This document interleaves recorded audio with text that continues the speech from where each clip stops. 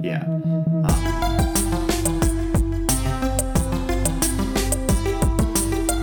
right, well, I'm good to go if you guys are.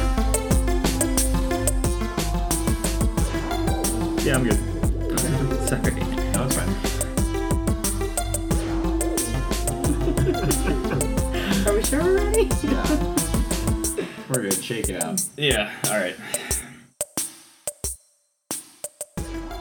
Hello, everyone, and welcome to this week's episode of the Top 5 Report, the podcast that likes to use antlers in all of its decorating. My name is Drew. I'll be your host for the evening. Along with me, as always, is my brother Peter. Hi. And we are still discussing Disney lists. We're kind of right in the middle of things. We got 2 down, 2 to go, so we're keeping this going with our apparently resident Disney-phile. Mary Liz is joining us this evening. Hello, everyone. Yeah, so if you've been listening for the past couple weeks, we've done Disney live action, we did Disney Pixar last week, and then tonight we're doing Disney animation. That'll be our top 5 list, and then we'll take those resulting films, those resulting 3 lists, which is 15 films, and we will narrow that down to our 5 favorite Disney films of all time. What's nice about that, though, is we're going to get to our final list, and we're going to have all the D23 news to talk about. So next week, there you go. So next week we are going to have all this D23 information. I'm expecting tons of news about Disney Plus, almost more on Disney Plus than anything else. Just because that's like forefront of coming out. I'm expecting some Marvel news that got held back from San Diego. I'm expecting Star Wars news since we're on the horizon of Episode 9 and what's going to be beyond, or at least a slate of what they plan. So that's just in my head of my expectations of what to expect. Before we get to news, which we actually had more than I thought we were going to have tonight, did we watch anything over the past weekend or a few days? I've been watching something that I thought I'd bring up, but Okay. So I have a recently born son. Like, I've got a newborn kid at home, and we like to put like random cartoons and stuff. Like, sit him down and put a random cartoon on the TV and let him watch it. And certain shows he'll just like get really interested in the colors and what's going on the screen, and certain shows he won't. And for a while it was Jimmy Neutron. Was like, for some reason he was really enjoying watching that on Hulu. But we actually watched through all of Jimmy Neutron, and the next show that came on was actually the 2012 Teenage Mutant Ninja Turtles animated series. Have either of you guys watched this at all? No. Okay, so this was the CG like animated one, and this is a series that, like, I'm a big Turtles fan, but I kind of avoided this series for a long time, and I think it comes down to like, I didn't really know if I liked the look of all the main characters. Like, all the Turtles, I was like, yeah, they look kind of cool, but they look a little too cutesy and cartoony for me. But because it came on like on Hulu, you know, on the random progression of the stream, I started watching the show, and what I realized is, yeah, all the main characters do kind of look cutesy, but it's really because everything else in the show is so incredibly dark that they like have to be. And like, I'm actually loving this series so far, because like, so many of the villains' designs are really gruesome, like really dark. Shredder actually looks like I actually don't know exactly what happened to him, but his skin looks all like charred or like messed up. Like, he kind of looks more like a zombie under the mask. And it's just really cool. Like, there's a lot of like cool little Easter eggs in it as well. Like, there's one episode where, well, okay, so you know when they go to, in the first Ninja Turtles movie, when they go to the farm and they like kind of hide out on the farm for a little while? Yeah. So they do that as like half a season in this show. And the whole season, it's like they've got like an Evil Dead parody in there. They've got a part where all the turtles fight like these giant mutant beavers that are essentially Freddy Krueger. So there's like a Freddy Krueger parody in there. There's one part where they meet this goofy frog guy. Is it on Netflix? This is on Hulu, but okay. it originally aired on Nickelodeon. But so there's this one episode that I thought was funny where they meet this big like goofy frog guy who's totally a Napoleon Dynamite parody, but this Napoleon Dynamite-esque character takes Michelangelo back to his home with all these like giant mutant frogs. And when he gets back there, you realize that this guy is not only Napoleon Dynamite, but he's also Jar Jar Binks. And I was like, okay, what the heck? This guy's... Because that's the vibe I got, is like, this is just like when Jar Jar brought Obi-Wan and Qui-Gon back to the Gungan City. And then I didn't know if that was like too subtle, though. I didn't know if I was wrong in that assessment. But then... later that episode, April O'Neil says, "I've got a bad feeling about this." And I'm like, oh man, this is crazy. So this is a show really that funny. I've kind of been watching off and on, catching parts of episodes. I've really enjoyed it. And it's just one that I'm really excited to actually go back and dive into and watch the whole thing. So, I mean, I was surprised. I didn't think I'd like it this much, but I definitely recommend this one. So does your son like this one just as much as Jimmy Neutron, or is it a little too dark? Well, no, I think whenever it's on, like, he kind of looks at the screen, but at this point, it's actually just me and my wife watching it for ourselves instead of He's him, clearly so. too young to have any, like, opinion on it. Yeah, exactly. But we're actually been more drawn into it. We're like, actually, this is really cool, so... We're also enjoying, they do a lot of, like, mix between, like, 2D and 3D animation in there, and they've got, like, the turtles will all gather and watch, like, a show together, and it'll be, like, a parody of, like, Masters of the Universe or something like that, and, like, I don't know, there's a lot of funny little tidbits in there, so... Yeah. Mary Liz, did you watch anything exciting or no? When you showed up here, you were like, I don't really have anything new to say, and I was like, oh, that's fine. No, in sitting here, I thought about it. It's nothing that I think anyone listening to this podcast might want to hear about, but I did watch Bachelor in Paradise yesterday. I caught up on the first couple episodes. So, like I said, nobody wants to hear about it. I was just looking for something mindless, and that's what I chose. Yeah, there you go. All right. My wife's very into that show, and then at work, like, we've got a TV in the office, and that show... They watch it every week, so I unfortunately know a lot more that's going on in that show than I'd like to admit. But I watched the new Robin Hood. Oh, right, with Taron Egerton and Jamie Foxx and Ben Mendelsohn. When I heard this was coming out, I was like kind of excited, and I saw the trailer. I'm like, wow, that's kind of interesting. And then I never watched it, and it got real bad reviews. So, like, I just never watched it. Now it's, like, on HBO, so I was like, okay, sweet, I'll give this a go. And I woke up Sunday morning and gave it a watch. This movie is really, really fun. In the sense of, like, you and I talked about Three Musketeers on the live-action podcast, on the Disney live-action list we did. This is in the vein of that. Mm-hmm. Like, it's just a fun movie from beginning to end. The best Robin Hood film out is the Kevin Costner Prince of Thieves version.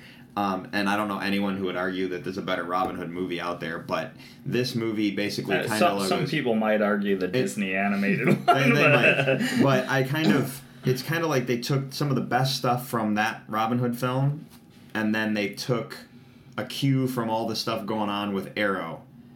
Yeah, because of like all the bow and arrow stuff that goes on over there, and maybe some bow and arrow stuff with Hunger Games, and like kind of combined things together, and they just made this really cool movie. The thing that really stood out to me is in Robin Hood Prince of Thieves with Kevin Costner, it all starts at the Crusades, and the footage you see of the Crusades is primarily in a prison. Well, this one you get to see some of the battle sequences in a crusade, and they shot it as if it was a modern day. Desert Storm, Afghanistan, Iraq military movie, like the way as the troops moved to the city, instead of assault rifles, their bow and arrows like half drawn, ready to go. It was just really cool, tactical. They shot it that way, and I was really.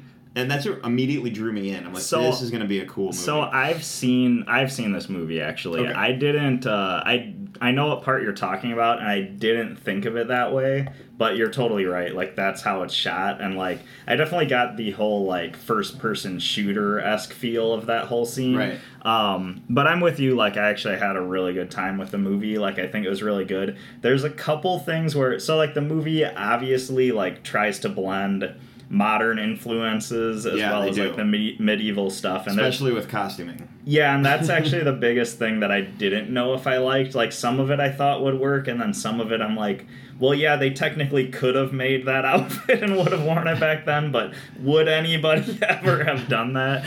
Like the sheriff's coat, for example. That's probably the biggest one that stood out. But, I mean, this was a movie that they were clearly just trying to have some fun, and Robin Hood's so steeped in legend and myth and trying to modernize it just a tad, but keep everything old school. I just thought it worked on a lot of levels. Yeah. And the other thing that really impressed me about the movie is the giant sets that had to get made. Yeah, I didn't really even think about that either. Massive set work, as opposed to like there was some of the wide shots had some CG, but everything was very close quarter combat. Yeah. So like there's a huge horse and carriage wagon chase. Yeah, that was a great part. Yeah. The whole sequence is one giant set, and you can tell that it's a set, and I was really impressed. I mean, you're right, and I just didn't think about that at all. But yeah, that's actually a good point. I don't know. Look, the reviews got really bad. I hate Rotten Tomatoes, but those scores are really bad.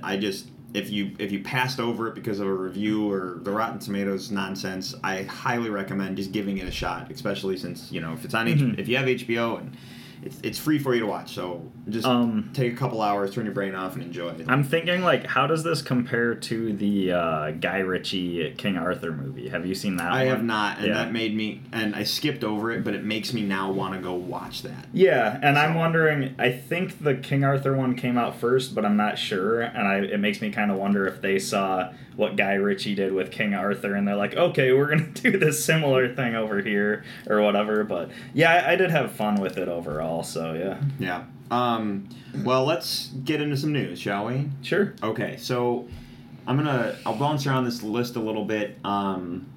First, Lionsgate, you and I are enjoying our streamy wars or whatever. Lionsgate's getting into the streaming game, so there's gonna be interesting. I'm not surprised, but Lionsgate includes the Hunger Games series and Twilight, and there's plenty of more franchises that fall under, because Lionsgate's a studio that lets directors do what directors want to do. They kind of back away from everything and let them do their work. That includes like all the Godzilla stuff. I think that's a good way of putting it too. I know for a long time, Lionsgate was known as like the horror studio, like wait to see what horror movies Lionsgate is putting out, and now there's like, I don't even think Lionsgate holds that crown anymore at all, but it's really interesting because I don't think of Lionsgate as being like one of the big movie studios, so it just makes me wonder, like, I'm surprised they're doing their own streaming service. I know Viacom, for example, who owns like MTV and Nickelodeon, I mean, correct me if I'm wrong, but I'm pretty sure they own them.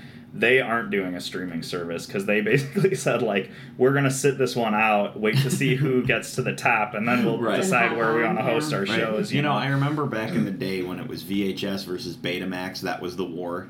Right, And VHS won only because the porn industry went with VHS, and at the time they were like almost 90, they were like 70 or 80% of like all VHS sales was that, so that's kind of tipped the scale for VHS.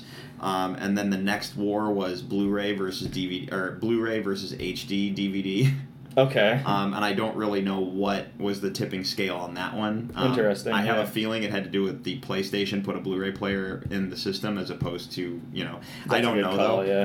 Yeah. But I just think it's interesting that we've moved from tech format to so then it makes me wonder if there's something innovative that like people could do with their own streaming service, like right. I mean, you could say Netflix tried something really innovative and interactive with like Bandersnatch, like where it's more of a choose your own adventure thing, but maybe one of these streaming services has to host like VR movies or something to like give them the leg up, so yeah, we'll see what happens, but we need to get the VR tech. We need the Oasis. That's where the VR tech has to get before I'm completely sold. I was gonna say, or they could always just go with porn, and then they might go further. Sure. So. Let's talk some real quick DC news.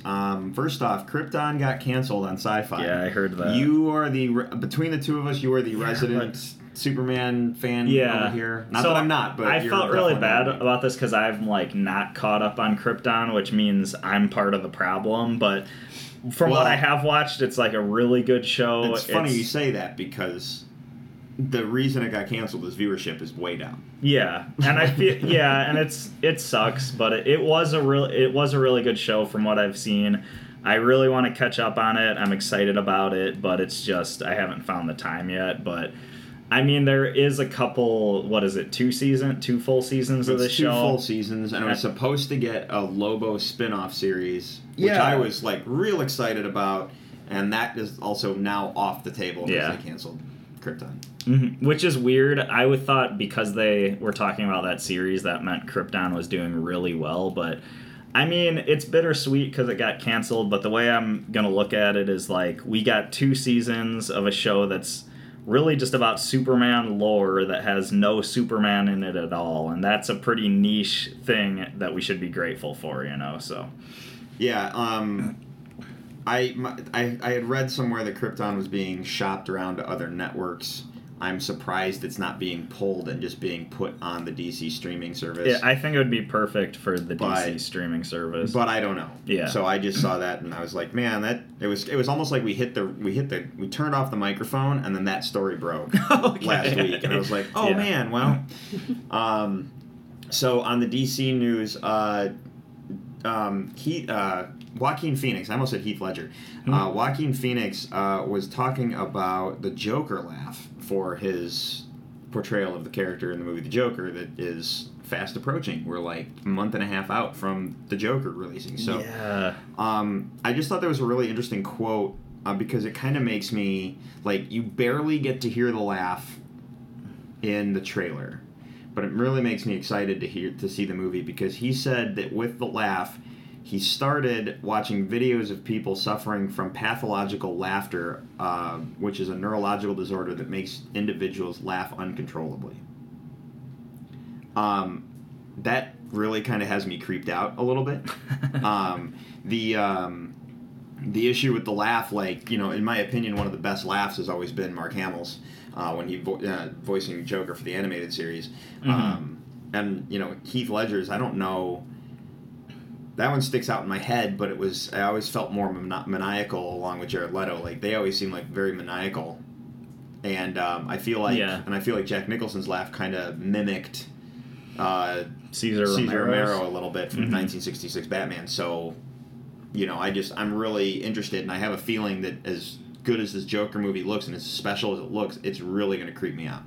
So, yeah, I mean, this is a character that it's crazy. When you look at, like, Caesar Romero and, like, the 60s Batman show and how, like, goofy and tongue-in-cheek that was, it's crazy to think about how, like, messed up the Joker's become where, you know, there's, like, Heath Ledger who was, I mean, I don't know all the details of the official story, but depending on who you talk to, was driven to death because of playing the Joker. And then you have, like, Jared Leto's Joker, who supposedly Jared Leto was method acting the entire time and doing really disgusting pranks to his fellow actors on the Suicide Squad movie. And then, I mean, Jack Nicholson told Heath Ledger, like, this is a role that will mess with you, you know. He warned Heath Ledger about playing this role. And so, like, now hearing this about Joaquin Phoenix, it's like, I don't know if I've heard of, like, the Joker's laugh, like, the origin of that having a really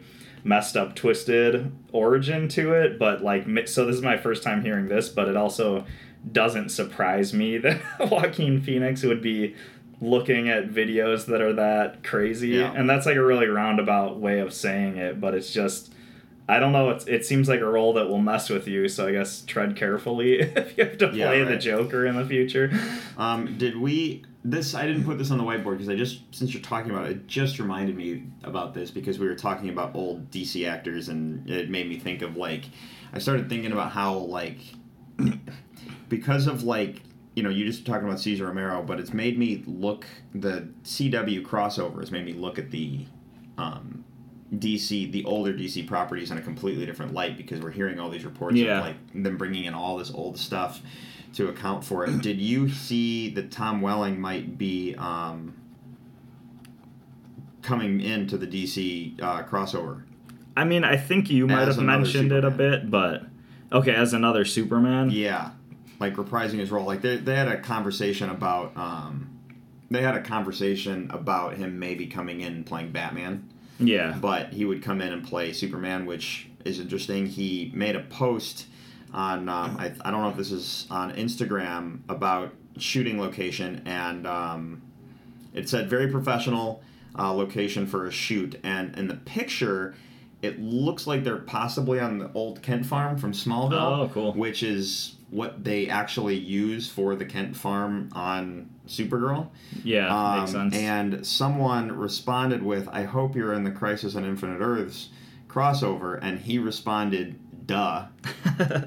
So I mean, that's like all but confirmed. You know what I mean, but he didn't say what. He just said, "Duh." You know what I mean? So that kind of makes me excited for. There is 2 roles that I think I'd be more excited than him playing Superman at this point. And I don't know if we've talked about this before, but I'd love to see him come back and play Bizarro. Like, I think that would be awesome. And then I'd also love to see him play Ultraman. I think either of those would be amazing. Man. You know, having be Ultraman would be sick. That's another facet of the multiverse right, I haven't thought about yet. Yeah, that's awesome. All right, moving on to speed this up a little bit. Birds of Prey has got reshoots coming. And there's a little corner of the internet that's in panic mode. Let me reassure you and say every movie goes through reshoots. Everything. They ordered heavy reshoots on Endgame, and look how it turned out. Okay? Basically, you turn in a cut of the film, and someone says, hey, we need to clean this up, or something doesn't look right, so they bring in all the actors. Every movie has reshoots. It's fine. What's really cool about this, though, is that John Wick, the director of John Wick, is coming in to help clean up some of the fight sequences. Oh, interesting. And if you've watched John Wick, those fight sequences are insane. Yeah. So that just made me kind of excited that they're basically hyping up, or amping up all the fighting. So. Yeah, I mean, that's awesome. And if you've been following Birds of Prey, you know that the choreographer of the John Wick movies is the choreographer on Birds of Prey. So, I mean, he's already worked with this director, so it's going to work out perfectly, I think so. Okay, so quick Disney news for the Disney Plus series.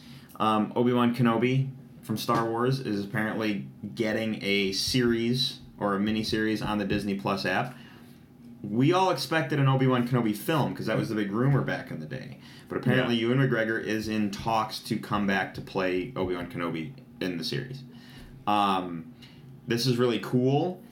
This is something we all want. I feel that Ewan McGregor's been kind of saying, I hope they call me, I hope they call me. Ever since Disney bought Star Wars, he's like, I hope they call me. Like, he's been verbally saying it. So the fact that this isn't like a thing locked down, because all the reports just say in talks. Yeah. I feel like it's done deal, and they just can't say that yet. You know what I mean? So, thoughts? I think this is awesome. I didn't know it was like officially confirmed, but I've seen people talking about. So apparently the series is happening. It's just bringing Ewan McGregor back to play the character. I'm more excited about this than The Mandalorian. Like, I think this sounds awesome, and I'm super excited for it. I've seen things for The Mandalorian, so I'm very excited for The Mandalorian over Obi-Wan at this point. But it's mostly because for me, the Obi-Wan Kenobi series would have to, in my opinion, because we got the prequel films, would have to take place between Revenge of the Sith and A New Hope. Yeah. And what we know going on is that unless Obi-Wan left Tatooine for some reason, he is just hanging out on Tatooine for 20 years. But I do like there's like kind of a cool Obi-Wan kind of, I don't know if it's, I think it's kind of a fan fiction backstory or backstory where it's Obi-Wan hang out on Tatooine and in secret protecting Luke Skywalker and making sure he's okay the whole time. And I think that could be kind of a cool thing to see, is like protection of Luke in secret. And I don't know, I love the character. I loved Ewan McGregor's portrayal of Obi-Wan, and I think my enjoyment of that character makes me more drawn to this than The Mandalorian, that's about who knows what random stuff to me. So, I mean, I'm sure they're both good. I'm just like, this gets me a little bit more excited than that one. Yeah. All right. So Have you watched Marvelous Miss Maisel on Amazon yet? Not Mary at all. Liz, do you watch that show? I do not. People tell me I'd like it. You should. It's fantastic. It's probably one of my favorite television shows right now. It is so incredibly charming. I really think it's probably, now that Game of Thrones is now off the table, I think Marvelous Miss Maisel is the best television show on television right now. Now, have you watched Bachelors in Paradise?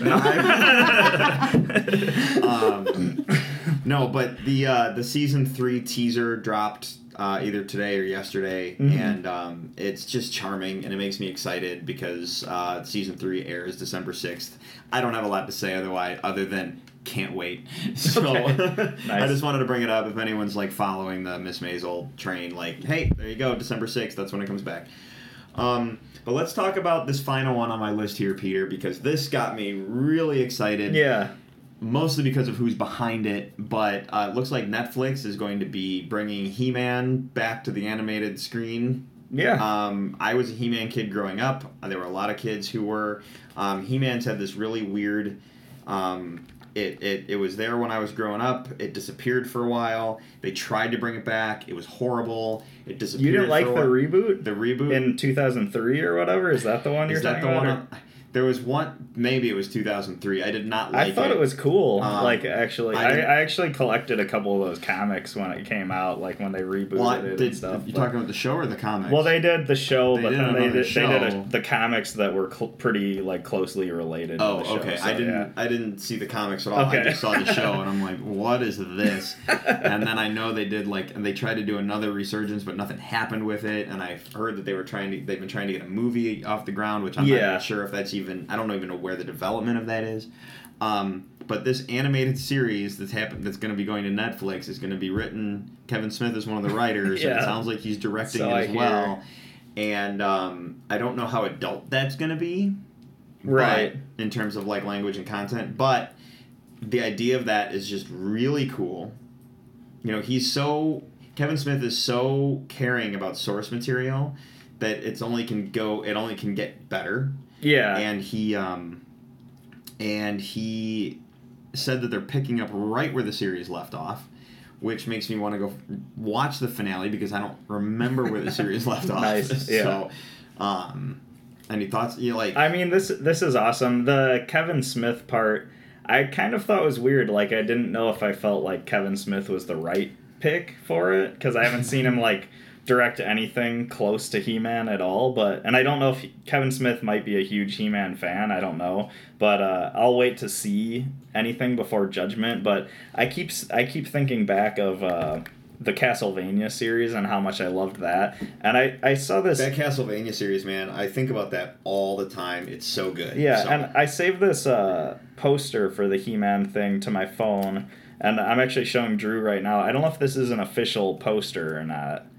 Probably not. Okay, because that's what I keep seeing, because at the top it says a Netflix original anime series, which makes me think it's going to be anime, it's going to be similar in style to the Castlevania series that we got, and it just makes me excited. I think He-Man's like one of those properties that is very weird and very random, but I love the world they created. I love all the characters in it, and it's just really cool. So I mean, He-Man's a little bit before my time with like my age, but I always thought it was like a cool world and stuff. It's just like you have to understand that like He-Man is just like this huge bodybuilder guy with like a fur Speedo, and I think some of his design elements need to just be updated a little bit for people to take him seriously. They really do, because there's been some really cool comic art that I've seen that I'm just like, wow, like, why is that not a thing? And you know, maybe that's what we're gonna be getting. Yeah, and then I wonder if Kevin Smith's in charge of it, is it gonna be kind of tongue in cheek a little bit? But that I'm also cool with, because like if you watch enough anime, you know, one thing that anime is really good at doing is making things kind of silly and jokey while also being really badass and like really action packed and cool. So I mean, we'll just wait to see. It's like a big wild card. About the He-Man no, series? I actually just Googled it while you guys were talking about it, because I didn't even know what you were talking about way before my time. It all started with a series, like there's a really cool show on Netflix called The Toys That Made Us, So they do like an episode on Star Wars and it's just Star Wars toys. Or they do an episode on Lego and it's just Lego toys. Or they do an episode on Barbie and it's like the history of the Barbie doll and all this stuff. It's just a docuseries. They have one episode where it's specifically on He-Man, and the whole thing started. They made the toys, and then to sell the toys, they're like, yeah, we have this comic book. And it was just complete bullshit. They bullshitted their way through the entire process of this and like, what comic book? And like, we have the comic book. So now they had to make a comic book. And then they're like, but then we also have the show. And they're like, what? Like They basically like backdoored everything and it became one of the fastest selling like toy lines ever in the history of toys. And it was just it hit right when I was at the perfect age, so it just became this big thing. Like I had tons of the figures. I had the castle. I think the castle's still intact somewhere. So it's if I'm glad you mentioned the Toys That Made Us, because like I feel like if you watch one episode of that show, watch the He-Man and the Masters of the Universe one, because that episode specifically, like more than the rest of them. It's so fascinating how much it was all just BS, that the people making these toys just made up everything as they went, and they had no clue what they were doing, and it became this like huge like worldwide phenomenon, and it's crazy. I'd say watch the Star Wars one too, but when I watched that episode, I knew everything that they talked about. I felt that way too. I was like, this is I mean, it was just cool to see some of the Star Wars toys, but I'm like, I know everything.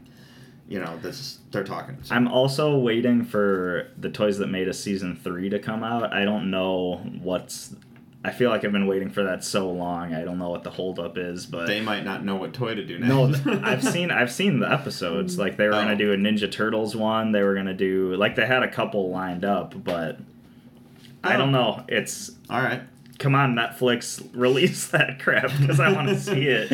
All right. Well, that brings us to the end of the news. So, are you guys ready to talk the list? Because Mary Liz has been quiet for a very long time. This was my turn to feel like the kid who didn't do their reading in English class. No, it's all good. We gotta bring the news. It was a lot of like inside baseball DC stories. Yeah, but hey, you know what? Next weekend is D23, so everything's gonna be D23 when we sit down next week. So, let's do the list. So Ryan, play the thing.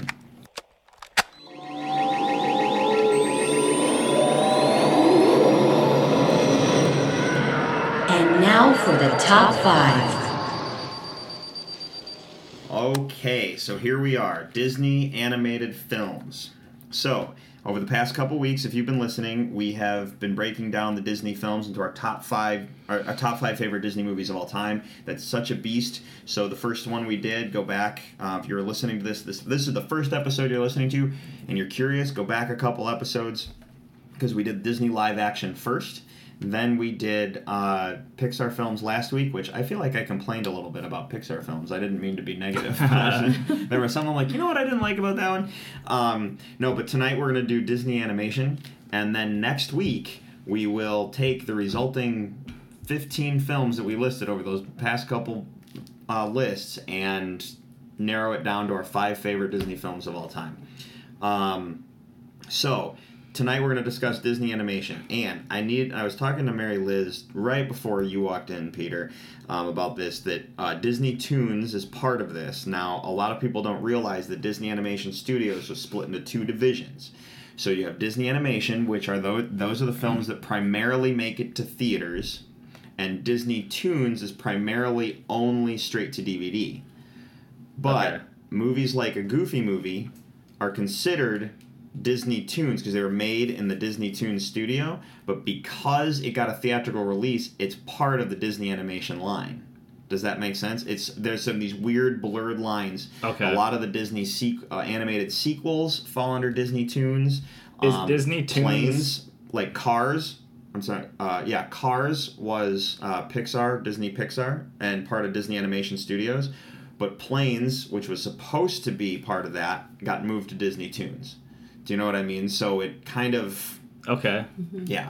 I mean, I didn't know about this. I'm assuming, like, Disney Toons is primarily like Mickey, Donald, Goofy, like those. Well, that's what you would think yeah. right away, because like the Steamboat Willie. Well, I'm even thinking of like they did like an animated animated Three Musketeers where it was like Mickey, Goofy, and Donald, I think. Yeah, I know, so and, it's like, and a lot of that stuff falls under there. But you know Yeah. what? If that version of Three Musketeers makes your list, I totally understand. I'm just saying in the weird blurred lines of animation, Disney animation versus Disney Toons, I wanted to like clarify. So if you're at home playing the home game and you're like, but I really like that. Oh wait, it doesn't fall into this category. No, it does. We're gonna allow it. Because it's, you know... I'm curious where Winnie the Pooh sits. Is he a Disney Toon? I think Winnie the Pooh falls under Disney Animation. And that's only because Winnie the Pooh was part of the old guard. Right, okay. Back when Walt was around. And they only had the one studio. So I think that's why that falls that way. I could look that up while we're talking, but I do... I do want to include all of it because it's animation, period. Yeah. So...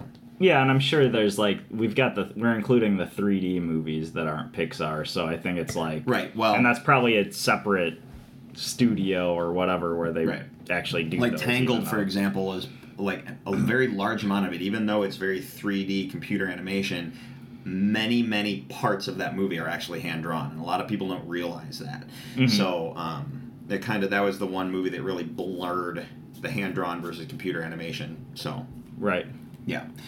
At any rate, let's talk our list, since now I've cleared up a loophole that I remembered. And right before we sat down, I'm like, oh, yeah, we have the two different studios. I feel like somehow I got more confused. I didn't mean to confuse anybody. I just wanted to be like, hey, if you guys didn't know, in the world of Disney behind-the-scenes stuff, there's the two different studios, and I just wanted to talk about it for a minute. Okay. So, who wants to go first tonight? Do we have honorable... How about this? We have honorable mentions first, if anyone's got any. Does anyone want to go first? Otherwise, I'm going to point a finger. And we're going to let Mary Liz go first. I can go first this time. She has been sitting quiet, waiting. Yeah, it's my turn to talk. All right, so my first honorable mention is The Princess and the Frog. And the reason this didn't make my list is I had a hard time actually remembering what the storyline was, but so that I decided that it wasn't list worthy for that. But the reason that it's an honorable mention is there's just a lot of things about this movie that I like. One is the setting being in New Orleans. I just thought that was really a cool setting for a Disney quote-unquote princessy movie. And I really like the city of New Orleans. I liked the different characters that were involved. So there was like the alligator and the little firefly. I actually remember the firefly story more than the princesses. But so that might say something. But overall, just really like that movie. I like the music. I like the setting. I thought it was different. Great. Nice. Peter, honorable mention? Oh, yeah, sure. So, yeah. So my first one... Sweet. Are we like, yeah. My honorable mentions are kind of weird, but I kind of picked them because... I guess of innovation. Like, I appreciate them a lot because of how innovative they were, but the first one I picked is Fantasia, and I don't know if that counts because according to Wikipedia, that's a hybrid film, and I'm not exactly sure why. So it's a hybrid film. First off, this is the one, so we talked about hybrid films being categorized for live action because they're primarily live action.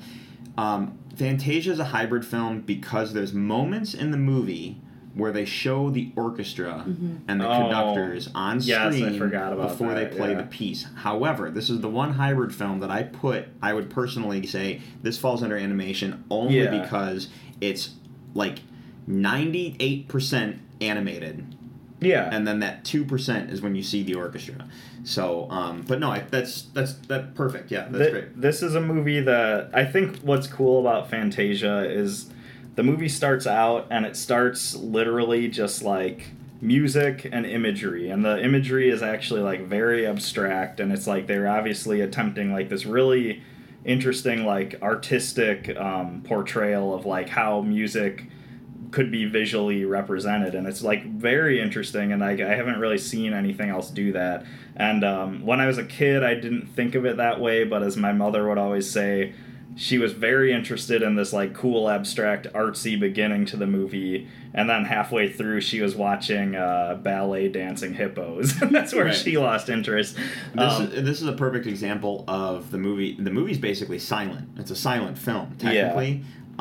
What's really cool is, and it's I like how you pointed out about the music controlling the story, in a sense. Yeah. The imagery, or the music controlling the story so much as the music, or the story influencing the music that's being played. Because, like George Lucas talks about how Star Wars is essentially a silent film. Have you ever watched it, like, with the vocals down and just the story? Like, just the music, I mean? No, I haven't really thought about that. But Unfortunately, I don't know how I would do those levels, but if you focus on just the music, it flows just the same. You don't need the dialogue for the story to make sense as you watch the story unfold. That's cool. It's made me, and Fantasia is a perfect example of what's made me really look at film scores. Like, I sit in the car and listen to film scores constantly. But in terms of watching a movie, like, I might listen to a film score like 3 or 4 times and go watch the movie, and then suddenly I hear everything completely differently, and you see things differently. You see how certain pieces of music are punctuated by the images on the screen, and yeah, definitely. I mean, you went off on like a huge I know, huge tangent. I'm sorry. I totally agree with what you're saying, and it's awesome. And then like I said, I kind of agree where I'm not that interested in the dancing hippos in the movie, but then there's the parts like the underwater like fish sequence is like really interesting, like, to watch. And then as well as like the fairies and like the dancing mushrooms and stuff, like, that's really cool looking too.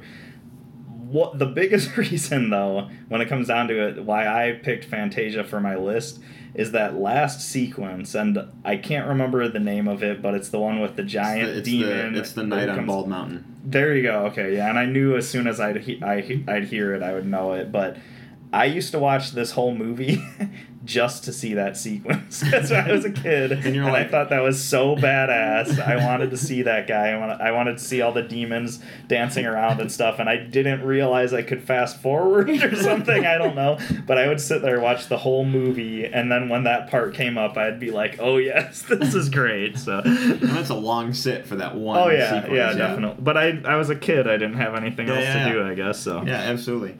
I know that was a lot for an honorable mention, but there was just, you made a huge point about the music flowing. Yeah. So, yeah. Well, my first honorable mention is Moana. I know that's weird to have it in an honorable mention and not higher on the list, but this is a movie, like, and I only make it an honorable mention because I've only seen it like a handful of times. My picks, I've talked about this in the past, how a lot of my picks deal with rewatchability and how many times I've seen a film and that kind of stuff. But Moana surprised the hell out of me when I watched it the very first time. Like, it completely surprised me with, like, from visuals to art direction to, like, I couldn't stop staring at her hair for most of the movie because of the animation that was used for her hair. But then throw in the music. The songs in that movie are just incredible.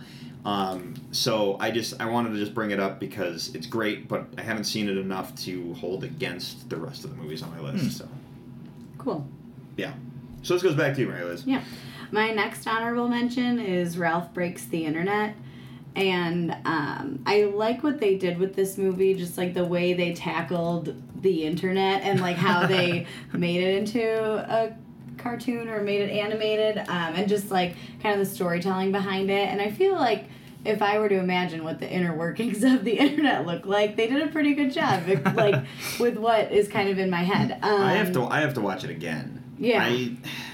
I feel like I had it built up in my head so much that I just kind of didn't like what I saw. Yeah. So I'm just like I liked the movie. It just, I think, was in my head. I was expecting so much more out of it. I loved the first one a lot, and I haven't watched the second one out of like fear that I won't like it yet, to tell the truth. Yeah. And that has a lot to do with just how it was marketed, because I just felt like it looked like Disney advertising itself, and that's probably not what it was, but like just how they went to like Disney, like the Disney's website and stuff. I was just like, ooh, I don't know if I like that, but yeah, that's a pretty small part of it, I would say. Yeah, and I imagine like it probably is, but then I'm like, why is that in the trailers then? But I'm sorry, I feel like we're just kind of like naysaying your pick. Well, but right it's funny, here. that's seeing all the princesses together when they go to the Oh My Disney website, like that's what really made me want to watch the movie, because they got me because I love all the princesses and all those movies. So I was like, what? They're all going to be together? So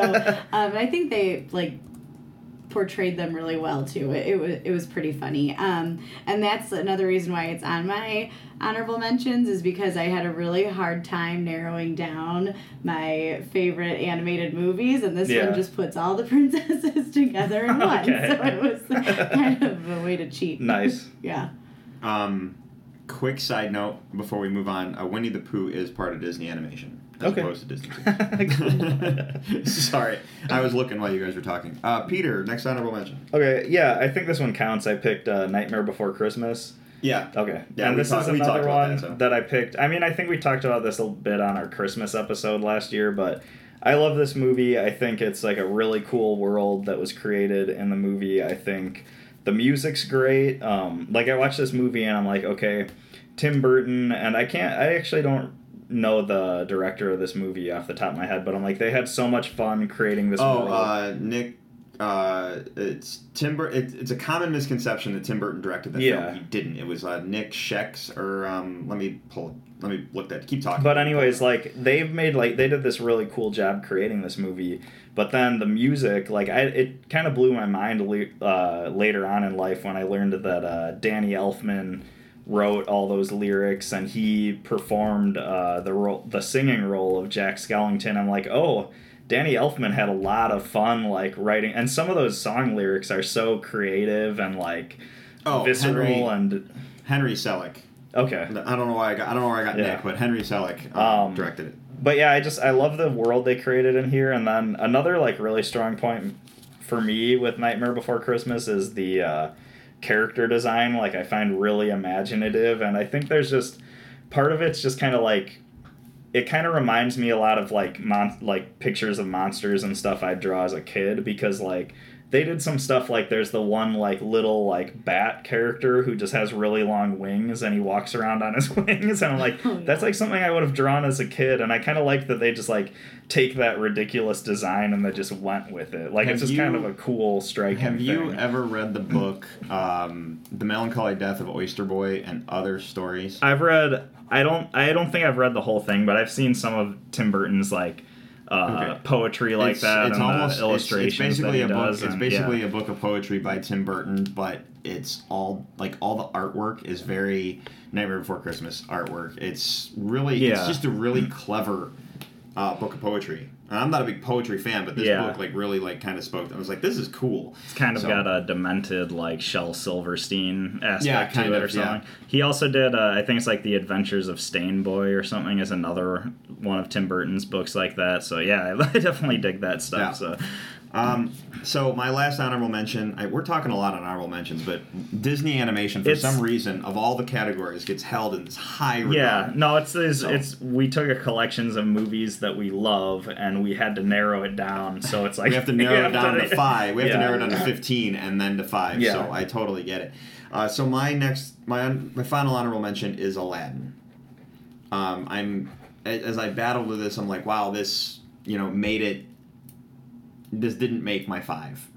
You know what I mean? So, but this movie, this hit, like, I was, I think, like, almost in junior high when this movie came out. So, in 92. So, I was just started junior high when this movie came out. And I loved it for some reason. And it just stuck with me, whether it be the comedy from, Robin Williams or the adventure that goes on. And it's such a fantastic movie. And it scares me to even attempt to watch the live action one.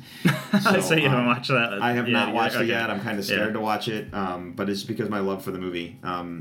Yeah. That's a really solid pick too. Like, I like Aladdin like a ton. Just I don't have a lot to say about it because we've talked about it before. It's just a really good, solid movie. So, okay, are we ready to talk our actual 5? Yes. Yeah. And I know this is going to be hard, guys. So feel free to, I get it. So feel free to talk all you want on these movies. There's no sky's the limit here. So, Mary Liz, your first actual pick. Fire away. First actual pick is Beauty and the Beast, and Belle was always my favorite princess, so that's most of the reason why it's on my list. I remember one time, Drew, you had asked me, like, my favorite movie scene, and the first thing that came to mind was the ballroom scene of Beauty and the Beast. Oh, yeah, I did ask you that one time. Yeah. Okay. So, that was just, like, what came to mind. I mean, the movie is, you know, the point of the story is strange, but Have you seen the movie on the Blu-ray conversion, the cleanup, when they cleaned it up for Blu-ray release? No. That ballroom sequence is almost mind-bending how amazing it looks on the Blu-ray cleanup. Yeah. Like, it's just the way the camera, yeah. just the camera movements and, like, how they I'm like, geez, it just completely blew my mind. I remember when I watched it, I do remember rewinding the scene just to watch the camera. I'm like, I watched it, I'm like, this is, like, I was completely hypnotized by the background. Not even watching, I'm like, I had to rewind and rewatch the sequence, so. Yeah, and I don't know, I just like that movie. I always watched it a lot growing up. I like Belle's your favorite princess. Is there any reason why? Well, I feel like my mom sabotaged me into making Belle my favorite princess because I, like, distinctly remember her being like, we like Belle. Belle likes to read. Like, so I think that was, like, her Snow White's an idiot. Yeah. I think it was her, like, trying to get me to do my homework and, like, enjoy school was, like, trying to be like, you're going to be like Belle if you read more books. And I feel like it kind of worked. But, I feel like I didn't really have a choice in her being my favorite growing up. And, yeah, and I don't know, I have brown hair. It was just like that thing, like, where you see kind of yourself on TV. But, I have not befriended any. That's funny. Have you cosplayed as Belle at all? Only when I ran those races. When you talked Disney about races, yeah. That's awesome. Peter, your first actual well, I actually matched Beauty and the Beast, and I was going to save it a bit to talk about it, but no, I really enjoy this movie. Guess I feel what? like I did not. I mean, we talked about this one on another list too a little bit, but I just feel like this movie is such a solid, like, just fairy tale story, and I love the world of it, how it's like an enchanted, like, I don't know what era of, like, France or whatever, and I think there's, like, I think you can kind of, like, tear it apart. I'm kind of curious, like, you said you felt like the message of it is kind of weird, and is that, like, are you I don't know related? that I meant to say the message, but, like, just, like, when you look at what the story is about, like, with her falling in love with her captor or whatever. Oh, yeah. The story of looking at the beauty behind the shell. That's the nice part. It's the same story as Deadpool. Okay. but I that's how, like, I kind of choose to view it as, like, that story. And I've heard people say, like, Belle has Stockholm syndrome and stuff, and I really don't. I don't know. I think that's just being, like, kind of crazy when you're tearing it apart like that. Yeah. But I think this is a beautiful movie. I think it has some of the best songs in any Disney movie, and the cinematography, like you guys were talking about, the ballroom scene. Ballroom scene. I don't cry in a lot of movies, and Oh, just wait. You have a kid now. Just wait. You're gonna start crying. You're gonna start crying at a lot of there's stuff. a lot of movies that get me to the verge of crying, but I don't get there. But I find myself sucking back tears quite often lately, and it's only because I'm a dad. Right on. But yeah, it's just there's not enough good things to say about this one. It's just like it's great. Like, it's such a solid pick. So. Right on.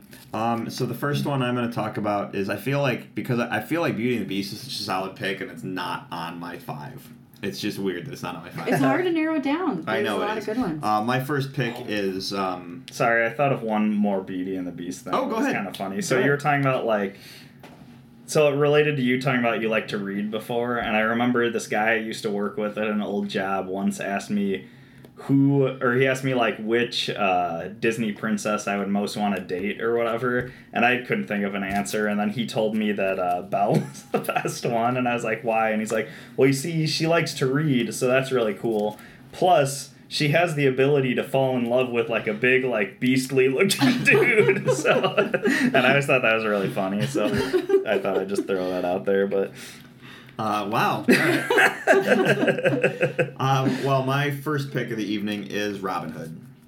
I have always liked the idea of Robin Hood. At the time this movie came out, it probably had the most, like, for me, it had a lot. It was all, like, action sequence. It was the adventure, the sword fighting, the bows and arrows, the medieval fantasy side of things was just awesome. Yeah. The relationship between Robin and Marion was really cool. Like, it was at a young age when I saw it, I totally saw the romance between those characters. The songs in this movie, there's not like there's the song that the rooster whistles constantly, which always makes me laugh. But there's not a lot of like songs in terms of musicals, because most of these movies are musicals. But the Oodalali, that song at the beginning of the movie, that's probably one of the coolest sequences. That one actually is in my car and hits shuffle every now and then, and I'll catch it and be like, yeah, this is awesome. Like, but it's just brilliant piece of film, using all the animals to tell a story and whatnot. I am waiting for the live action Robin Hood that I hear is actually in the works, and when I say live action, it's live action animals recreation of that movie.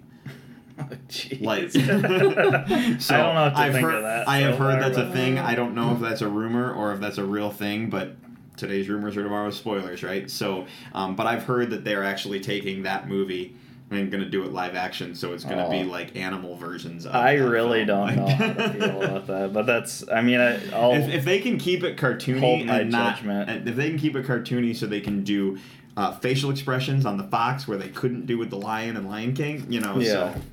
I think this one's a great one. I think that, like, there's not a lot of music, but the tunes in it are really solid. Like, I just think of that one song that, like, ended up becoming the Hamster Dance theme song for some reason, but it's, like, originally from Robin Hood, of course. But I think, another thing this movie does, I think, is, like, it really conveys the concept of, like poor animals and like them being like taxed really bad and stuff in a way that like a little kid could watch and like understand so well. Like they found a way of like making the kids, like as a kid you identify with these really poor animals, that little rabbit kid, he's awesome.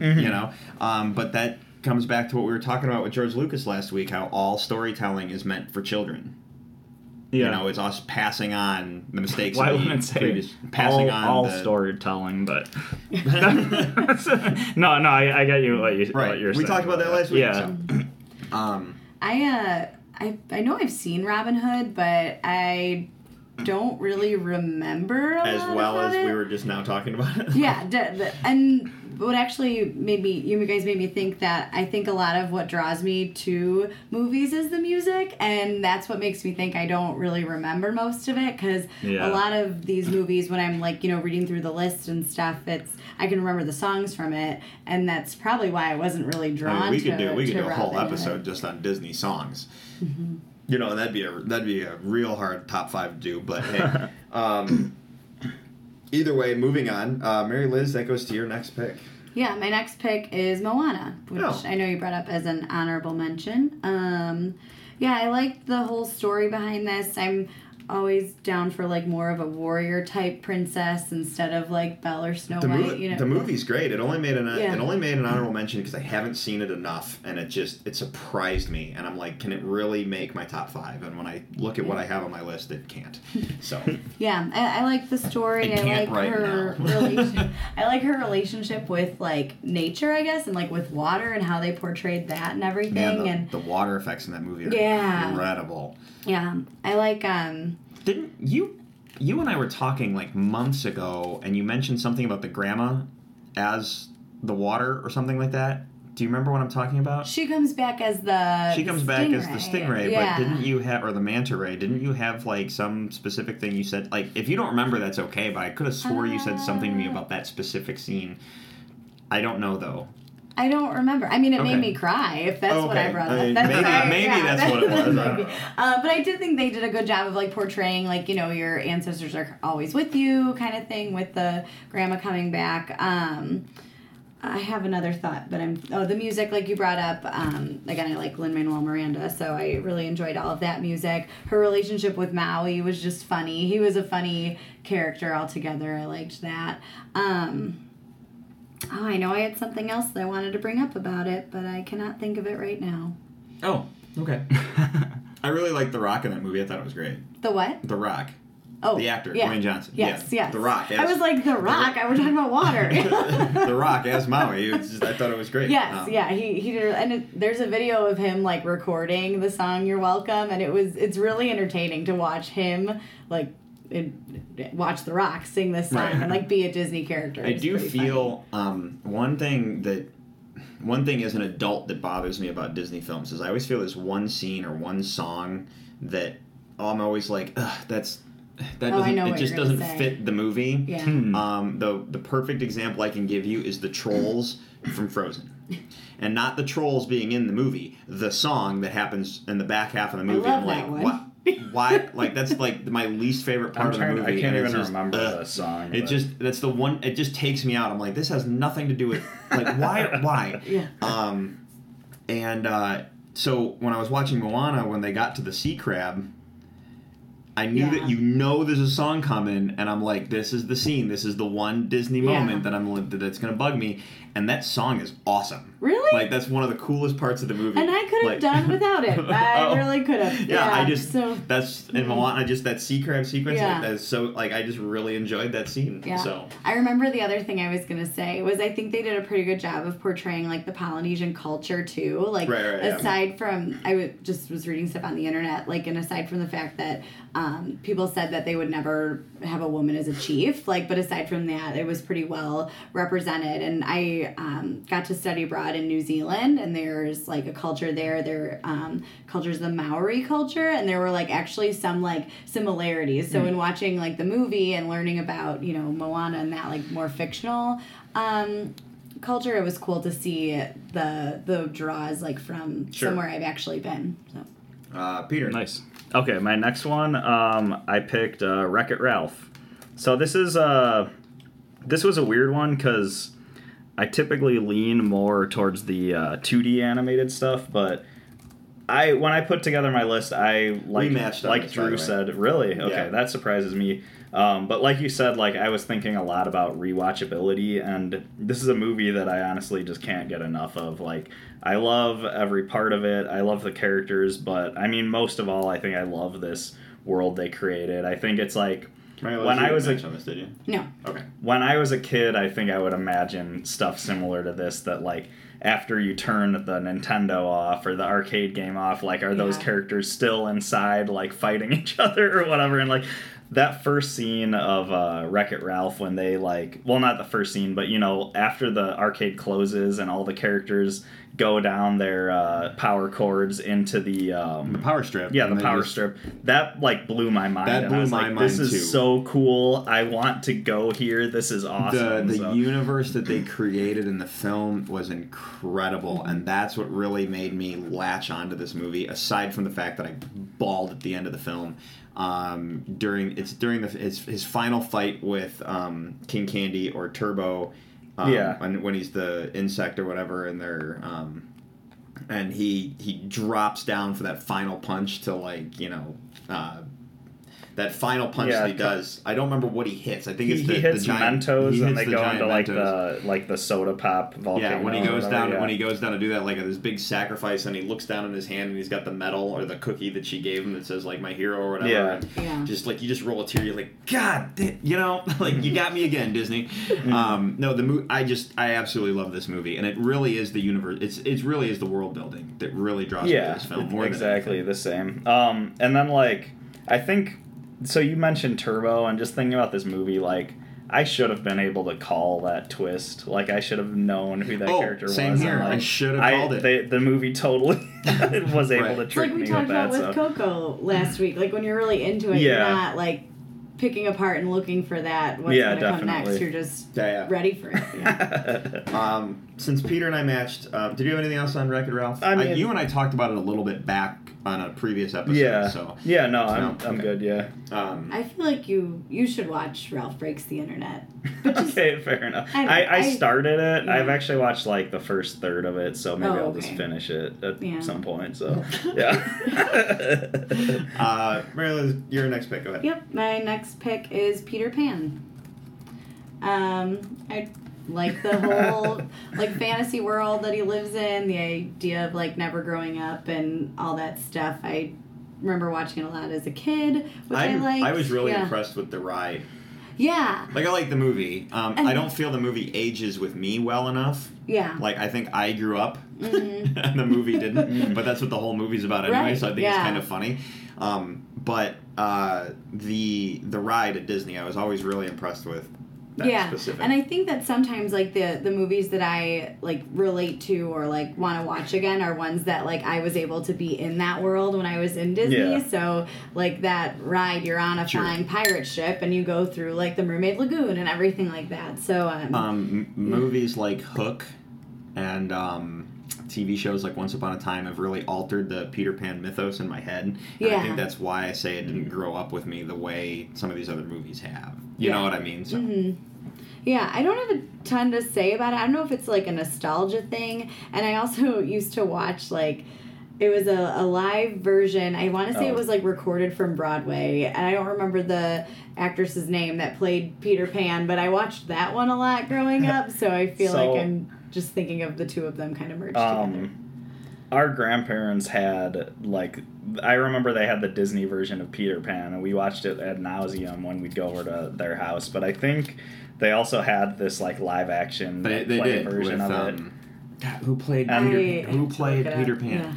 Yeah. It go was ahead. Mary something. Yeah, she had like short blonde hair in the movie. What was and her like name? I remember watching looking it up faster. I remember watching that a ton, and it was like you didn't think it was as cool as a cartoon, but you got another, version of Peter Pan fighting Captain Hook, and you thought it was cool at the time. And I remember watching that a lot, so I think it's funny that you brought that up, and like, I'm just kind of surprised at the coincidence, I guess. But not many people have really seen that one. Yeah. But I like Peter Pan a lot. It's been years since I've watched it, and maybe that, for me, maybe it's not as rewatchable, but I used to watch it a ton as a kid.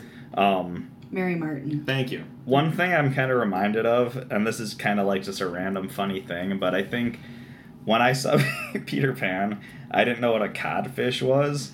And I think, like, Peter Pan calls Captain Hook that or whatever. Multiple times. And I, as a kid, assumed it was, like, something really bad. Like, that's a bad word or something. Because I'd never heard of it. And just the way, like, they act about it in the movie, I just thought it was, like, something really... Insult. It's the insult and from the movie. I was like, this is something really bad that should never be repeated. And it was, like, years that I, like, never repeated it because I just thought it was like a really bad thing, and it just has the sound of like a swear word, but it's not. And the way so they said it, they did that. They did a really good job of that. So.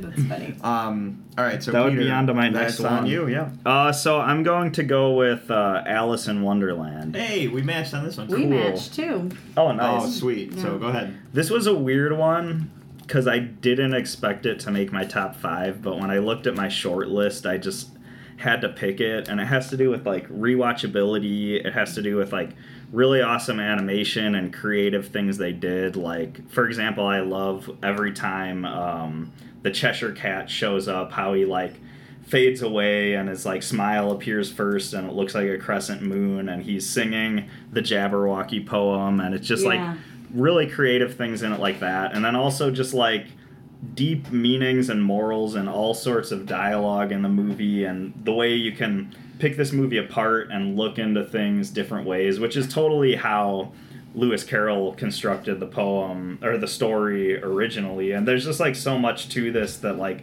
really made my top 5. And it's not a movie that I watch all the time, but it's a movie that I would watch all the time, because I think there's that much to it, there's that much there. For everything you just said, I always liked this movie, and then I read the book, the adult book, Alice in Wonderland and the Adventures Through the Looking Glass, and it made me rewatch the movie, and, like, my appreciation for the movie, like, got much, much bigger, and then they did the live action ones, which I'm not nearly a fan of as this animated version. I really wish that they would do the rest. I honestly wish they would go back to the old school Alice in Wonderland, like, hand-drawn animation, and do a second one with the Through the Looking Glass stuff in the same vein as this. I think it'd be amazing. Yeah, that'd be cool. And just follow suit with the original film. But no, this is one of my absolute favorite Disney films. There's not a lot of music in this one that stands out in terms of musicals, so I'm kind of surprised that made your list, because I think this one has a lot of like. It's got a lot of music, but not in the way like Beauty and the Beast or like Moana or something like that. It doesn't have a lot of big musical numbers. It has a lot of like musical interludes between scenes. Like it's got a lot of like, you know, some characters will walk by and start singing along, and then they'll bring you to the next scene of the movie. I know there's a couple. Like there's the whole like Unbirthday song. Yeah, that's a big one. Now. Yeah, it's just not the same as like a Beauty and the Beast or a Aladdin. No, yeah, I know. That's what I meant by that. So. Well, I like all the Tweedledee and Tweedledum songs and storytelling. Like that's a part that I remember a lot. And the Carpenter and stuff. Yeah, that whole song I remember a lot. Or my favorite scene of the movie is when she's in the garden with the flowers. Yeah. And the flowers all sing the Golden Afternoon, and then they realize she's a weed or a serpent, whatever they call her. That's there's just a lot of like the little scenes that I think are what stand out to me and why I love that movie, like in the garden or the tea party or the walrus and the carpenter. Like, I like all the like almost, I don't know if there's stories within the stories, but it kind of just is, you know, whimsical, and it doesn't really make sense of how she ends up in the places she does, which is what I like about it. I think it's cool. I think a lot of them are just actual or poems that were part of the original story just put to music, which is kind of really cool. I'm just thinking back on the movie, too, is just like, this is a movie that, like Drew was talking about Peter Pan, that movie not aging with him, and I think this is a movie that does age with you, because like as a kid I watched the movie and I thought it was really funny and it captured my imagination, but then going back and looking at it as an adult, there's so many like messages you can read into it, and even like really simple parts. Like I don't know why thinking back on it this part is sticking out in my head, but the part with the two like card guards or whatever who are painting the roses red for the queen. There's another song. And just like and it's like kind of just one of those like shorter like interlude songs, but the fact that they're painting the roses red and how ridiculous it is, as like a kid, you're like, oh, that's silly. But looking back on it, it's like, no, there's probably corrupt royalty who literally made people do that, like really ridiculous. Well, not only things. that, you think to yourself, you know, you go to, it's no different than any work thing, and you're just like, oh, we did the wrong thing, we got to go fix it. Fix it and real quick. Just, no one will notice. Yeah, exactly. So. So we all matched on that. I think that would go back to me. It literally goes back to you, Peter. Crazy. Okay, so this is one that I've talked a lot about before, but Mulan is my next pick. And this is a movie that... So this movie came out, and I don't know what age I was exactly, but I think I was blown away by the action sequences in this film. Yeah, exactly. I mean, the action scenes are really cool. Like, the cinematography is really good in this movie, and what I was going to say is, like, this movie came out when I know I was between, like, the ages of 8 and 12, and I remember I really wanted to watch movies like Braveheart and, like, Saving Private Ryan and, like, really violent war movies, but I wasn't allowed to at that age. So movies like Mulan, or another one that sticks out to me, not a Disney movie, but Quest for Camelot, like that animated film is another one that, you know, I had to watch stuff like that and, like, enjoy those fight scenes. But Mulan at the time when I was a kid I was like, man, this is the best war movie I've seen so far, you know? But it really is. Like, I think it's a really good story, and I think the action scenes are awesome. Like, that one avalanche scene is probably my favorite scene of the movie. Like, it's so cool. And I think this movie is, like, another thing that drew me to it is it's a story I wasn't already familiar with. It was, and I don't know if Mulan is adapted from anything, but it wasn't like a fairy tale I heard about. Right. I didn't hear the fairy tale before seeing the movie, but also like it just brought in like concepts that I had no idea about at that age, like the idea of like going to war in place of your father, like Mulan pretending to be a guy to do that, and like it's just kind of, I don't know, it's just kind of really interesting concepts I never thought about at all. So I don't know if you guys have anything to say about this one. That sequence, you've covered almost everything, but the one scene that I always loved, the song I liked a lot from that movie was "I'm Gonna Make a Man Out of You." Yeah. But the scene that just blew me away visually was when the Hun's army comes sweeping over that like snowbank, and watch it like, and I know it's all hand drawn, but there's a lot of computer work in that moment. And just watching it, you know, just sweep down that slope, I was like, oh my god, this is incredible. Mm-hmm. So, and I think Mushu is probably one of, if not the greatest, Disney sidekicks, which that could be another list. I was just, as soon as you said Mushu, I went, we'll have to save that for a later date. Yeah, Disney sidekicks. I'll come back for that one. Great. I also really like just how this movie's stylized, too. Like, I was thinking about this earlier, and how, like, all the Huns' horses, like, they look like horses, but they're, like, really wide and burly. And even, like, their snouts are, like, really wide. And it's just kind of cool how it's all stylized in the way, like, in a cool way to kind of capture your imagination, so. Yeah, awesome. Did you have anything else on Mulan? That's pretty much it. Did you want to say anything before I... No. Okay. So my second to last pick of the evening is a Goofy movie. Nice. We actually matched on this one. Oh, I was. You know what? I was wondering if you and I were going to match on this one because I thought you and I were going to match on another one. Okay, interesting. But no, this movie, like, this is, man, the amount of times I've watched a Goofy movie, there are things in my life, like, every now and then a line comes up in my head and it just works in general conversation and I quote stuff all the time. It's just how it is. It's just you remember lines, and this is one of those movies that things sit with you. You know what I mean? Like, there are lines of dialogue that I bring up in general conversation. There are songs like, Peter, at your wedding, the bridal party was introduced at the, when they do the introductions at the wedding reception. And I remember, like, me and our brother Scott, after we got introduced and we got to the head table, we were sitting, and I would go, is this Powerline? Yeah. The song clicked. I'm like, oh my God, that's Powerline from Goofy movie. We did Eye to Eye by Powerline was the song we all walked into, and we were pretty excited about that. No, it's awesome. So but it's just such a fun road trip movie, and it holds up. Like, it literally holds up. You can continue to watch it, and So. No, I love this movie. I think this came out, and I was like the perfect age where, like, this was one of the first Disney movies I felt like I could relate to, not just on, like, the level of, like, the characters' emotions and motivations, but, like, I could relate to what the characters were doing in the movie. Like, it's like a bunch of, like, kids and their friends in school, and, like, I don't know, it's just really cool how relatable it was. I feel like some of the school sequences, that's exactly how it is today at school. Right. You know what I mean? Like, that has not changed at all. And I could see that, especially with it being, like, the whole, like, YouTube generation, and, like, people are probably more likely to, intimidate or imitate Powerline, like, in the school assembly and stuff like that. But no, this one's great. I think there's just so much in the movie, like, so many little character jokes in there.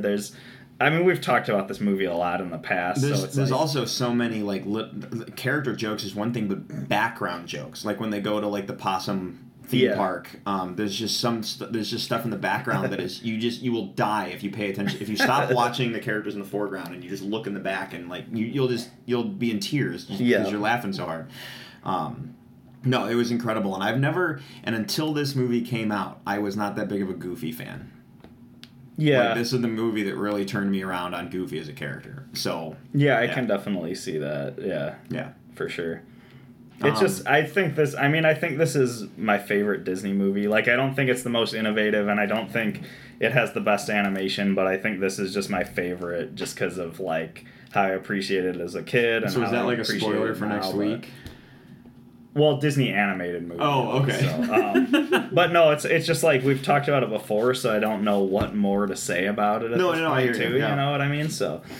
All right, Mary Liz. Peter's list is done because we matched on that one. So you and I are the last ones left. So what do you got for your final pick of the night? My final pick of the night is Hercules. Oh, I was expecting you to say something else. That's fine. What did you think I was going to say? I'm not going to say. So go ahead.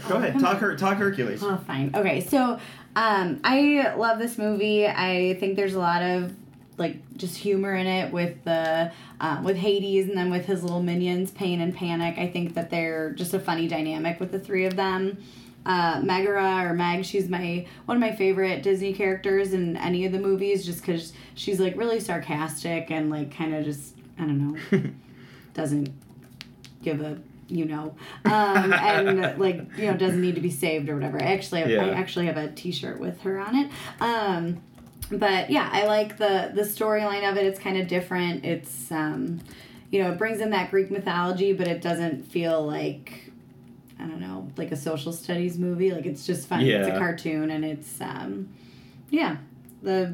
animation I think is pretty too, with everything they do with Mount Olympus and the way they animated all of like the Greek gods and stuff, and they did a good job with that whole storytelling of like Mount Olympus versus like the underworld and everything like that. I actually like the way the style all the characters are drawn and stuff in this movie is like, it's actually one of my favorites, like as far as just the look of it. Like it's got a really For sure, cool the artwork. Yeah, it's awesome. This is the one I thought we were going to match on. Oh, So really? apparently I don't know you very No, well. I mean, I like Hercules a lot. It's not... So this is one that I didn't watch on repeat. Like, I don't think my parents had a copy of Hercules, so I haven't, like, seen it as much. I do really like it. I rewatched it, like, a year or two ago, because it's on Netflix, and I remember watching it, and I remember thinking that the first 40 minutes or so of the movie feel a lot like the original Christopher Reeve Superman film. But then there's something weird with that, where Superman, just as a entity, borrows so much from Hercules in the first place, so it's like kind of like, how can they not be super similar, you know? But no, I definitely like this pick. Yeah, sorry that we didn't match on this one, but it's okay. there's always beauty in the beast, I guess. So no, Hercules is a great movie. I've never been a Hercules. I really like mythology. Like, I really like digging into, like, I like hearing about a lot of the stories, like when you really dive into when you really dig into like the mythology of the Greek and Romans and stuff like that, and you learn about all these characters like Hercules and Zeus and Hades and you know all that. Hercules was never one of my favorite characters in all of that, so that's not that it wasn't a deterrent from the film. I just I don't know, I just I liked the movie, but I made the short list at least. So yeah. All right, so my final pick of the night is Tangled. Oh. You say that like you were surprised that I was going to say Tangled. I fell in love with this movie almost instantly. From everything from the art direction to the visuals alone with her hair, the stuff that they did with that was so incredibly creative. But then it's so smartly written. And then, of course, you have to, when you get done watching it with your child, you have to explain what baby napping is. But the music, that's the song I See the Light, really stood out to me. Like, that's probably one of my favorite Disney songs. Like, if we did top 5 Disney songs, it'd probably make my list. Flynn is it Finn or Flynn? Flynn is basically the closest thing we're going to get to Han Solo in the Disney animated universe. Such a fantastic character, so well casted with Zachary Levi. This movie just spoke to me on many levels, and it's fantastic. And Rapunzel, because of this movie, had probably become my favorite Disney princess. Yeah. And it's such a newer Disney film for me to say that, but it just climbed to the charts real quickly in my mind. So yeah, I remember. I do like this movie a lot. Like, I think... and Pasquale is definitely one of the best sidekicks. I've said before, like, I actually think I like Tangled a lot more than Frozen. I actually... I mean, I don't know Mary Liz well enough. I didn't know if I expected Frozen to come up. Like, I like Tangled way more than I do This was a Frozen-free Disney podcast. I think Frozen... I like Frozen. I think Frozen has really catchy songs, and like I feel like everybody kind of glommed onto it almost because of that. But I think I like Tangled a lot better as a movie and a story. I mean, the movie's like really good, like you were saying. But one thing that I'd like to point out is like, the humor in this movie is actually really good, too. Like, I remember even seeing the first... so this movie came out while I was in college, and I went to some other movie with a friend, and we saw the trailer for Tangled come before whatever... I don't even know what movie we were going to see that would have had that trailer, but me and my friend, who were like college-age guys, were cracking up at this Tangled trailer, and like we're like, yeah, that looks awesome, we want to see that, and it's not like the movie you typically think we would fit in the demographic for, so it's just really funny how that worked out. But I absolutely love this movie. Everything about it worked, and and it holds up too. Like, and I know it came out just fairly recently, but I really think in this newer age of computer animated Disney films, I really feel like this is the bar. Like, I know I think Frozen is more up there because of the songs more than anything, but I really feel like Tangled's the bar that everyone's trying to meet. So yeah, I remember seeing a lot of critics or not a lot, but here and there I saw people talking about like Tangled is almost perfect. It just the songs aren't catchy enough, or the songs aren't quite there to like, you know, become the cultural phenomenon that like the previous Disney animated stuff was. So, yeah. So yeah, that brings us to the end of tonight's list. Yeah. Next week, Mary Liz, are you joining us next week? Yes, I will be here. Okay, fantastic. Because now we've done 3 weeks. That's Disney live action, Pixar, and then Disney animated, and it's time to take all those 15 movies and narrow it down to a top 5 of all time. I might have to write down mine before leaving tonight. No, that's fine. I have a feeling that this is going to be a lot harder than we think, because it was hard to do the categories, and now you have to take all 3 categories into account. And I really felt that it was the only way to handle the monster that is Disney, because it's such a giant category of films, and they're broken into like all these different facets. So yeah, you know.